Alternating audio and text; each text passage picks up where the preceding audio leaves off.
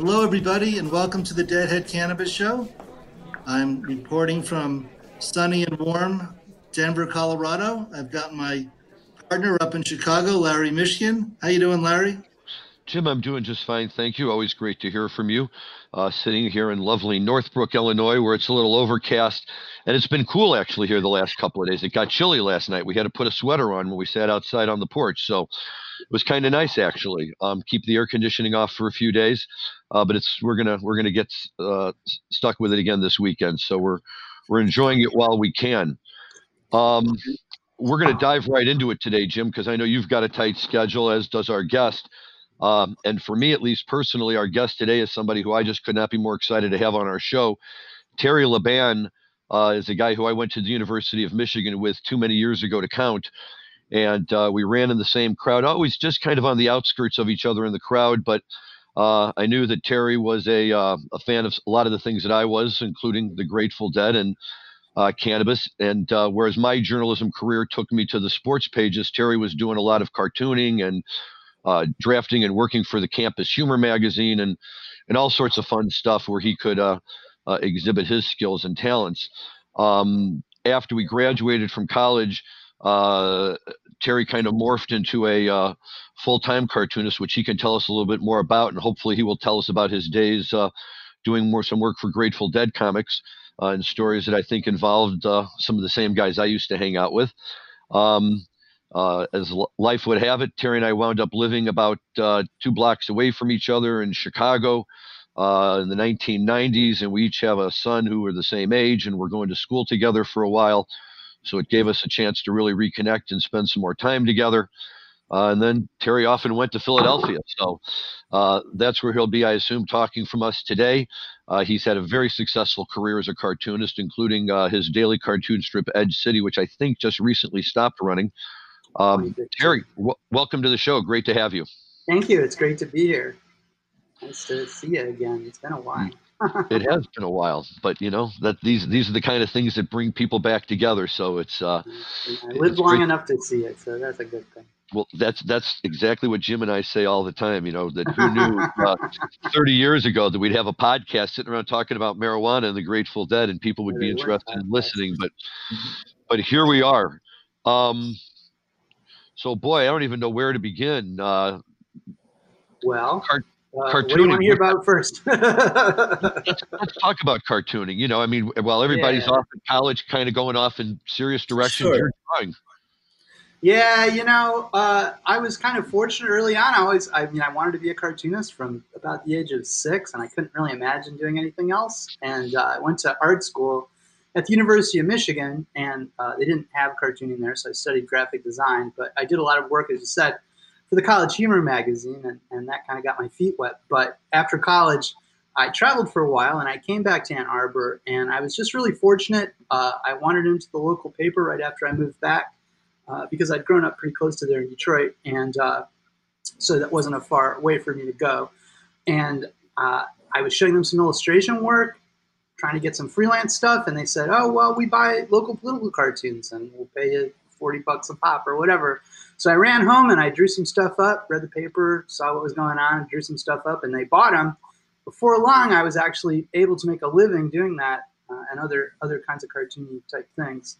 So I really didn't have to have another job in my life, and that was really fortunate for me in a way, I guess. I mean, I wasn't making a lot of money, but I could live. And if you're ever able to make a living doing what you want to do, then you're never going to want to do anything else. And that's kind of how it happened. So, but shortly after that, I got involved. I really wanted to do comics, so I got involved in the underground, or well, they weren't underground, the alternative cartoonist scene that was really kind of taking off back then. It was really based in Seattle around a company called Fantagraphics, and I ended up creating a couple series for Fantagraphics books, Unsupervised Existence and Cud. And through that, I got involved in the comics industry, did a lot of writing for DC Comics, did another series called Cud Comics for another company called Dark Horse Comics. And so that was my life for about 10 or 15 years before I started to do the comic strip. That was a pretty exciting time. I wanted to be an underground cartoonist. That was really my inspiration, but there weren't underground cartoonists by the time I got to it. So it was this whole new thing, and that led me in some interesting and unexpected directions. But during that time, in the mid 1990s, I got to know Dennis Kitchen, who's the publisher of a company called Kitchen Sink Comics, which was a pretty well-known underground outfit. It's a little bit of a latecomer to the underground scene. Started in the early 70s to mid 70s.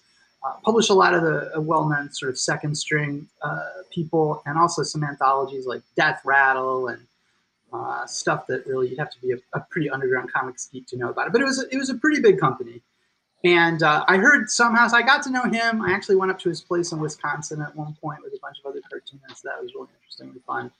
But I heard sometime, it must have been around like 1992, 1993, that he had a deal to do Grateful Dead comics. And I really liked the Grateful Dead. And I had no idea what this thing was. But I saw him at a convention around that time. And I went up to him and I said, "Hey, Dennis, I heard you're doing Grateful Dead comics. I really like the Grateful Dead. And I'd love to do some comics about going to the Grateful Dead." And he was receptive to the idea. And he checked with his people or whoever, and they approved it. And I ended up doing probably 4 or 5 of them for the various issues. But the funny thing was that it turned out that the comic series was actually, I was the only one that was doing stuff like that. The comic series was actually pretty much people illustrating Grateful Dead song lyrics. So I was the only one doing these kind of stories about going to concerts, which was really, it was kind of interesting for me, and it was a really cool gig. And from time to time, I will meet people who say, they saw my work in Grateful Dead comics. So that's my touch of sort of being actually involved with the Grateful Dead. And I was in the first issue too. So when they did a collection, my very first story was in there. So that's how that happened. And it was fun because I could put, I put people that we both know in the comics because they were based on going to concerts with those people. Although most of the stories after the first one were pretty much fictional. How long did Grateful Dead comics run? It probably wasn't more than a couple of years. I don't think it went more than 5 or 6 issues. Was it officially authorized by the band? Yeah, oh yeah, absolutely. It was authorized by the band. It was a deal with the Grateful Dead, and Jerry Garcia wrote the introduction, or I think there may have been a couple introductions, but Jerry Garcia wrote the introduction to the collection, the one collection they put out, which was Jerry was always sketching. Yeah, I know. He was a visual artist, and apparently, according to him in the introduction, he also really liked comics. And underground comics were a huge part of his scene, so that's not a surprising thing. Well, it's interesting you mentioned that, and I think that also kind of ties in nicely with the show, certainly in a lot of the comics that I've read that you've drawn, but that other people of the underground comic scene that I'm familiar with, Fat Freddy and the Fabulous Freak Brothers and all of them, marijuana always played a central role in those cartoons. Was that because they were designed to be counterculture and that was just kind of a counterculture thing, or was it just, creating the characters that way? Well, I think it was both things. And plus they were designed to be read stoned. It was entertainment for high people. That was part of the point. So you had a lot of weird stuff that it really doesn't make sense today, but I guess it did back then, and it did to us.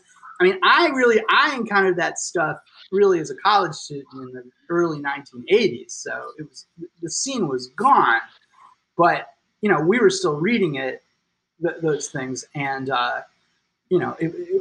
we were still getting it. But I mean, it was both things, right? I mean, the Freak Brothers was meant to satirize, it was like a hippie version of the Three Stooges. I mean, that was its intent. So it was both talking about stuff that everybody was thinking about at the time, which was dope. I mean, people in the 60s basically thought about dope and being against the war and radical politics, not necessarily at the same time, but something.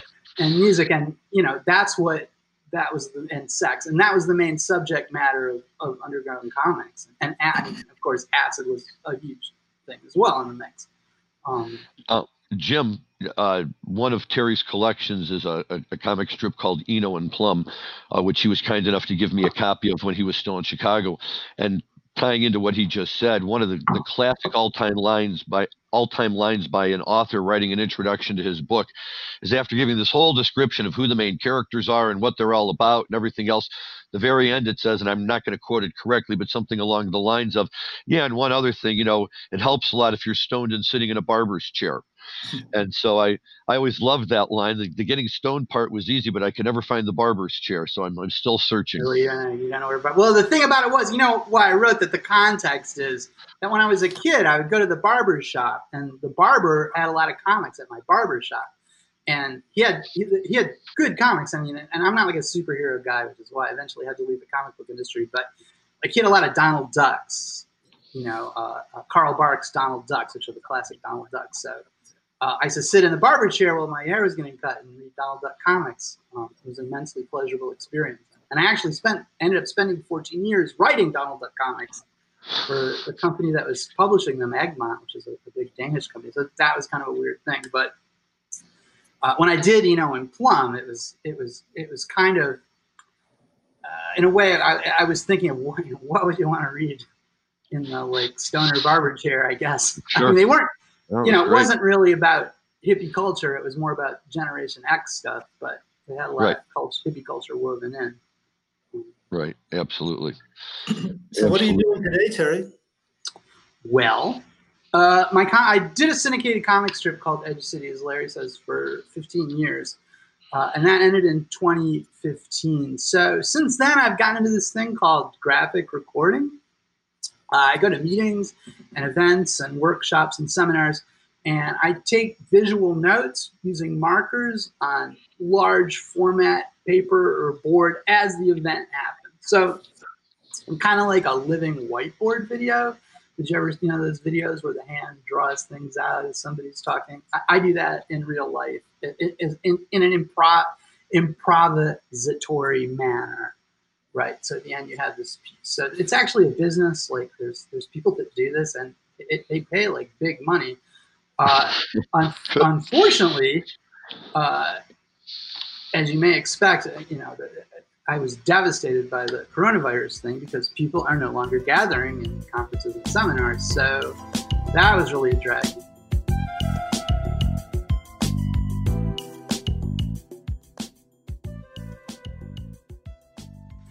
And you can see my stuff at www.breakthroughvisuals.com. Excellent. Well, that was going to be our next question.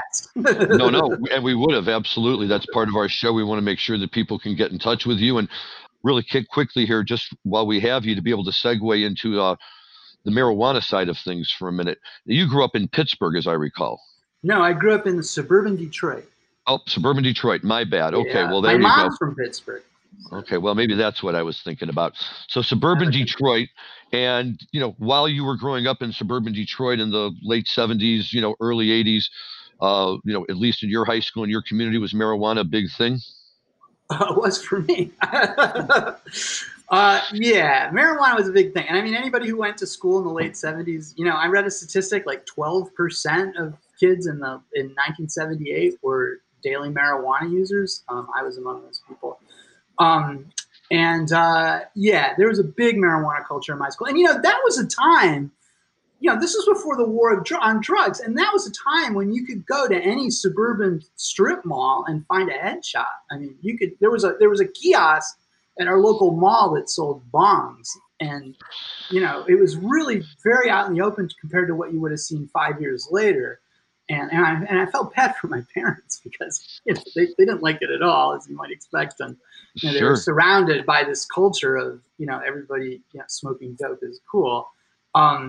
Yeah, and I really wanted to be like at a certain point in my life. I really wanted to hang out with the burnouts. I wasn't a burnout. They were like kids that were in trouble, and I wasn't so much in trouble. Although marijuana got me in a little bit of trouble, but I was really attracted to that sort of. I didn't like my school like a lot of people, and I was really attracted to that scene. But I mean, I have to say that marijuana, really kind of saved my life in a certain kind of way, and I'm really grateful to it because I had mild OCD growing up, and when I started smoking pot, it cured it basically, and a lot of the really compulsive behaviors I had, I stopped doing, and I'm still OCD, but it comes out in a different way, and so even though I would say, and plus my parents didn't like music. I discovered music through pot. The world marijuana really opened the world up to me, and I'm profoundly grateful to it. Terry, when did you start going to Grateful Dead shows? My first Grateful Dead show is in Ann Arbor in 1979, and in Detroit, growing up in suburban Detroit, we didn't listen to the Grateful Dead. Like, it wasn't part of our Detroit youth culture at all. Like, people listened to Led Zeppelin, Deep Purple, all those 60s bands. Rainbow Band was kind of big when I was growing up. That kind of thing. Ted Nugent was huge in Detroit. And I was really interested in 60s culture. So I would read about, I was really interested in psychedelic music. Like, what is it, and wanting to hear these bands. And at that time, it was very difficult to hear them because they weren't largely playing the stuff on the radio. You had to be a record collector, and you couldn't go on the internet and find this stuff. So I read about the Grateful Dead, like the quintessential acid rock band, right? Like, who are these people? All they would play on the radio is Truckin' and sometimes Casey Jones. And I was like, okay, but that can't be the whole story. And I remember, I went out and I bought their best of, the best of the Grateful Dead on cassette. And I played it, and it was like folk songs or something. It was like, Mexicali blues, like the studio version. And I was like, this is acid rock? I mean, I thought it was going to be like Jimi Hendrix, like a 20-minute Jimi Hendrix jam. Like, what is this stuff? Like, this does not sound psychedelic to me. So it took me, like, when I got to college, I met people who kind of introduced me to the Grateful Dead, and I started, and I took more esoteric drugs and started listening to that music. And, I remember listening to Anthem of the Sun for the first time, and I was just like, oh, okay. Now I get it. And Live Dead, I was like, oh, yeah, all right, yeah, awesome. And I don't remember if I heard those things first before I went to the concert, but I remember, I went with Jimmy, and I went with Jimmy Marks, our mutual friend. And it's the Grateful Dead's coming to Ann Arbor in the fall of 1979. I was like, oh, let's check it out. So I went with those guys, Steve Stefano, I went with them, all those guys. We went to this concert, and, I was on some substances, and wow, like, it was just like, oh my God, like, I realized, like, A, like, okay, this is like what psychedelic music is, and B, like, I really like to dance for like 5 hours, like, stoned out of my mind. Like, this is really fun. So after that, then I started to really like the Grateful Dead. I wouldn't call myself a Deadhead, like, I hung out with a lot of people that really loved the Dead. We would go on, like, they would organize trips on spring break to go wherever the Dead was playing. So I'd always, do you want to come? Yeah, I'll come, and I'd see like 3 or 4 shows, and that was really fun. But, I've always listened to, I'm kind of a musical archaeologist, and, I listen to, now, nowadays I like obsessively like download, old psychedelic stuff and krautrock and prog rock, on the internet and whatnot. But that's how I found the Grateful Dead. So very good. What's funny about that story, Jim, is 1979. I was still a senior in high school, but a lot of the people that Terry just started naming, guys were who I hung out with throughout my college career and went to a lot of Grateful Dead shows with. And for like all of these guys, except for Jimmy Marks and Steve Stefano, that was their first Dead show. So there's this whole group of guys who saw the Grateful Dead for the first time on campus in Ann Arbor in 1979. And then my luck, I show up in 1980, and the Dead didn't play there again until 1989. It was 10 years. Right. And they showed up, and it was funny because they showed up 2 days after Michigan won the national championship, and all the students That's had right. rioted and tore stuff down. And That's they're right. like, right. Everyone was like, this That's isn't the right. dead. This isn't the dead. It's not. That's It's the. right. So, That but is right. 1979 was also my inaugural year for the Grateful Dead. So I saw one of the last Keith and Donna shows in January of 79 in Springfield, Massachusetts, with my girlfriend at the time, now wife of 40 some years, and Brian, who's still a great friend of mine. And then 5 months later, they played at the UMass football stadium, and it was one of the first Brett Midland shows. So 1979 was my first year as well, and I was a senior. Big year. And there was at least a couple of people that went to that show that ended up there was one guy, that was his first show, Jim Richmond. There was one guy who ended up becoming spending the subsequent 15 or 20 years on the road selling T-shirts, amazing dressed I still have a few of his T-shirts because he used to give them a Michigan football theme, which I loved. I would buy. I drew one. one. Oh, that's so funny. He had you drawn them too. That's great. So yeah, these are great people names I haven't heard for a while, but right. I know. It was such a launch pad for so many people. And that was his first show. I was like, right. I thought he was born in tie-dye, Right. Right. That's so funny. That's as much as we could talk about this all day, we probably should talk a little bit about what's happening in the world of legal marijuana in the last week. Larry, what do you got?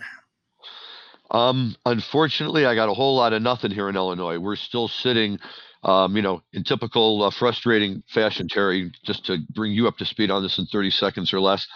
Illinois went to adult use this year on January 1st.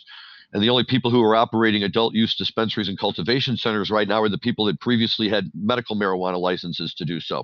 Mm-hmm. And the idea is now to bring more people in to keep up with the demand and give everybody else a chance. And so we had all these people who prepared applications for dispensaries that were all due on January 1st to announce the winners on April 1st. And then we had another whole group for cultivation that was all due on April 30th to be announced on July 1st. And they still haven't announced the dispensary winners from April 1st. So everybody in Illinois is up in arms because people spend ungodly amounts of money and time putting these applications together, and the state's not making an announcement, and it's creating all sorts of problems if they tried to read property and things like that. And each week we sit here and keep hoping that there's going to be positive news. And unfortunately, this week, another week has come and gone, and there's nothing new to report. So we're still waiting and keeping our fingers crossed. Well, it is a shame because, like Hoban Law, Bridge West has cannabis clients all over the country. In spite of, or maybe because of COVID, we're seeing record sales in states from, the East Coast to Hawaii, basically, and everywhere in between. So it's a real shame about Illinois because they're throwing away money hand over fist. Well, they are, because they still break sales records month after month, but the sales records that they're creating are still limited because the supply is limited and the number of dispensaries is limited. So that, unfortunately, has combined to really kind of take the wind out of the sails here. Everybody was a little surprised because this new governor came in and he was so gung-ho about everything. And now it's all being held up. And of course, that just starts the rumor mill floating around, and everybody's got all sorts of crazy ideas as to what's going on. Bribes being paid, or, this is Illinois, so anything is possible. But, we'll see, because you're right. It's crazy for them not to be able to expand and take advantage of this market and what's going on. Terry, the joke that we always have now is a year ago, nobody would have believed you if you told them that, a year out. So today it would be easier to buy marijuana than toilet paper. But if you live in the right state, it's very true. Here in Illinois, it's an essential item. So, that was the good news. The governor made sure that the dispensaries can stay open and people can still get what they want or what they need. But we just can't get beyond that to get more of them open. So, we'll see what happens with that. What about you, Jim? What's new? Anything interesting that you're hearing about? Yeah, well, very busy, getting phone calls from Oklahoma and Arkansas, studying the ballot initiatives for November. You got ballot initiatives in Alabama and Mississippi for medical marijuana. So truly is a national trend. I really think we'll catch up with beer and be $100 billion industry in a few years, is my prediction. 100 billion legal or 100 billion total? Well, it's already 100 billion. Okay, fine. Fair enough. That's true. So yeah, I think we'll see the legal markets approaching beer sales. That's, and beer sales, I believe, are 110 billion a year. Just get enough states online and it'll happen. There's marijuana smokers out there waiting to be tapped into. Yeah, and I work with a lot of cultivators on their business plans, and they're all concerned about how much should I grow and what can I sell it for. And I said, look, if you grow it, you can sell it. Pretty much. The only variation is the variable is the price. Right. Wholesale prices in Colorado go from roughly 1,000 to 2,000 year over year. So a year ago, 2019, 1,000 a pound at wholesale, 2,000 a pound, or even higher for top shelf. Yeah, and we're still getting kind of a shakeout of what the prices are going to be like here. I noticed that some of the medical dispensaries all of a sudden jacked up their price a little bit because the dirty secret is in a state that has medical and adult use. The adult use, the state tax on a huge excise tax to make all their money. But if you're a medical patient, you're usually excused from having to pay the excise tax. So as soon as they announce adult use, everybody runs to get their medical cards to avoid it. So now what I'm seeing the dispensaries doing on the medical side is jacking up the price a little bit because they figure we're still going to come in under the adult use. So, maybe, and it's all of a sudden a gram of extract starts costing, $70, $75, and that's just too much. But, the market's going to have to play itself out, and, we'll see. And I don't know about you, Terry, how much, you get into that these days, but to me, that's the funnest part about it, because for years, marijuana just meant taking some marijuana, rolling a joint, or filling up a bong and taking a hit. And now it means vapes and edibles and tinctures and these extracts, which are like, hashish, but actual resin that they take right off the plant and concentrate to what, Jim, like 85% THC on some of this stuff. Yeah, very strong. That the kids dab. I don't know if you're familiar with dabbing or not, but I don't know what the kids do. Dabbing is when they take a, and I'm not saying this I know anything about because of my kids. I'm just saying the kids. Speaking generally, although their mother might disagree. But you take something that basically looks like a bong, you fill it up with a little bit of water, but now you take a blowtorch, a butane torch, and you light the bowl so it gets red hot. Then you take a dab of this extract, which is kind of gooey stuff, and you stick it in there, and it instantly vaporizes. And then you pull the hit right through. And at one of these conferences we went to, one of the guys who spoke to us said it's kind of like the equivalent of freebasing marijuana, what you're doing when you're getting the super hit, the really hit, just in case a regular bong hit isn't enough. You can do it like this, and it's they just keep coming up with ways to make it more potent and deliver it more potent. But very strong. Well, we're a legal, we're a medical marijuana state. Although yes. I think there's a pretty good chance New Jersey's going to legalize at the end of the year. It's on the ballot in November. So I think they're definitely going to legalize it. And when that happens, like the biggest pot store in the world is going to be on the other side of the Ben Franklin Bridge. So that's going to be wide open. But I got my card in last fall, and I've been I really like these tinctures. That's the only thing I've gotten so far at the actual. We bought a bunch of marijuana in Colorado and shipped it home. So we've had a bunch sitting around. But I've been getting these tinctures. And I love them. They're great. You take a couple drops and it's just, I have like chronic anxiety. So, a couple drops of that in the evening, and it just, it doesn't make me wasted. I'm not like drooling all over my shirt, but it just sort of, it's just very discreet. It makes you realize how much potential there is. Because, I'm like you, and until we went to Colorado a couple of years ago, I'd never been to a dispensary before that. And we walked into that dispensary, and I was amazed by all the cannabis products they had, and all that, can calibrate it, and you can do all kinds of things that it's just it's remarkable, and it's I'm really excited to it's like the best thing about now. We should wrap this up by talking a little bit about the days between. The day between Jerry Garcia's birth and his passing. Do you listen to the Grateful Dead station at all, Terry? The XM station? I don't, but No. I do have re-listen on my phone. Re-listen. Well, this is the XM radio stations, which has now become pretty much my default radio station in the car. But somewhere along the way, he was born on August 1st. He died on August 9th. Garcia. So they created this holiday, which ties into his song. It kind of gives that song of his a little new life and everything. And so they've kind of turned it into a mini Jerry holiday, and they do a lot of stuff honoring him and everything. And yeah, Jim, you had a story you wanted to tell us about that, though, didn't you? Well, I listened to John Mayer talk about chord changes. Dick's Picks 1, Miami, Florida, 1973. Comes a Time.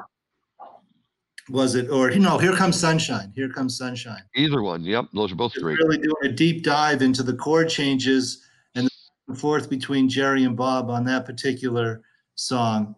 So I am enjoying listening to John Mayer's take, since he's obviously does a lot of studying of Jerry and the Grateful Dead for his gig with Dead and Company. But yeah, I'm enjoying the days between and listening to a lot of Jerry Garcia's solo stuff. He would have been 78 years old. I wonder if he would have made it. I'm sorry? It's remarkable how young he was when he died. I mean, he looked 10 years older, but I mean, we're older than him now, but right, it's crazy. I know, like a lot older. and Phil is 80 and he's still playing. I know. Yeah, Jerry was 53 when he died. Right. Yep. Who'd win a boxing match, Phil or Mick Jagger? I'd put my money on Mick, but I don't know. He probably works out more. So I was going to say, right, he's an animal, that guy. He moves around like nobody's business. They're going to all just last forever. And, can we all just, again, take note of the fact that Keith Richards is not only still alive, but like a functioning human being, which is just, How is it that the only fully intact living 60s band is the Rolling Stones? That makes no sense. And they partied like nobody's business. It's true. I mean, that was their shtick. Keith Richards had all his blood replaced. Right. And that's true. Crazy. Anyway, well, gentlemen, I think we're coming to the end of our time slot. It's been a great conversation. It really has. Terry, thank you so much for joining us today. Thanks it's always great me. to catch up. Absolutely. Nice to see you. As I say, do me one favor one more time before we get off. Give the email address, the webpage address again. www.breakthroughvisuals.com. Spelled just the way it sounds. Okay. Good. And for everybody who's listening and for all of Terry's friends out there, please encourage them to tune in and listen to our show. I will. Yeah. The more listeners, the better. We can, get back on and tell all those great stories about all these guys. But it's more fun if they're listening while we're telling them. Absolutely. Very good. Okay. Well, I'm going to sign off from Denver, Colorado. Larry, you want to take us home? I will, Jim. Thanks. Appreciate it. And I'll talk to you next week. Again, everybody, thanks for listening today. Our guest was Terry Laban, world famous Deadhead cartoonist, at least, as far as we're concerned. Terry, thank you again for being on the show. Great to have you and be able to touch base with you again. And for all the listeners, stay healthy, stay safe. We'll talk to you next week. Thank you. Bye-bye. All right. Thanks so much. Bye-bye.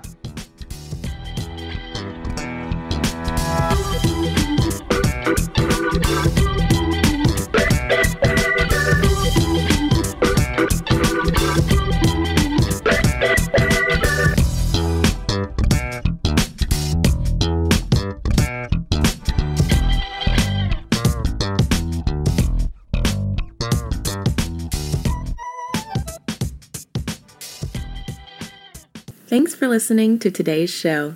To check out more great cannabis podcasts, go to podconnects.com. Here's a preview of one of our other shows. Season 1 of Dope History is now available at dopehistory.com. Dope History weaves you through the lives of those who have been touched by cannabis or have had an influence on the events that shaped our laws or relationships with this plant. You'll hear tales from Frenchie Cannoli, Keith Strop, Eddie Lepp, Tom Alexander, Ed Rosenthal, Wolf Seagal, Jorge Cervantes, and Tommy Chong. Available now at dopehistory.com.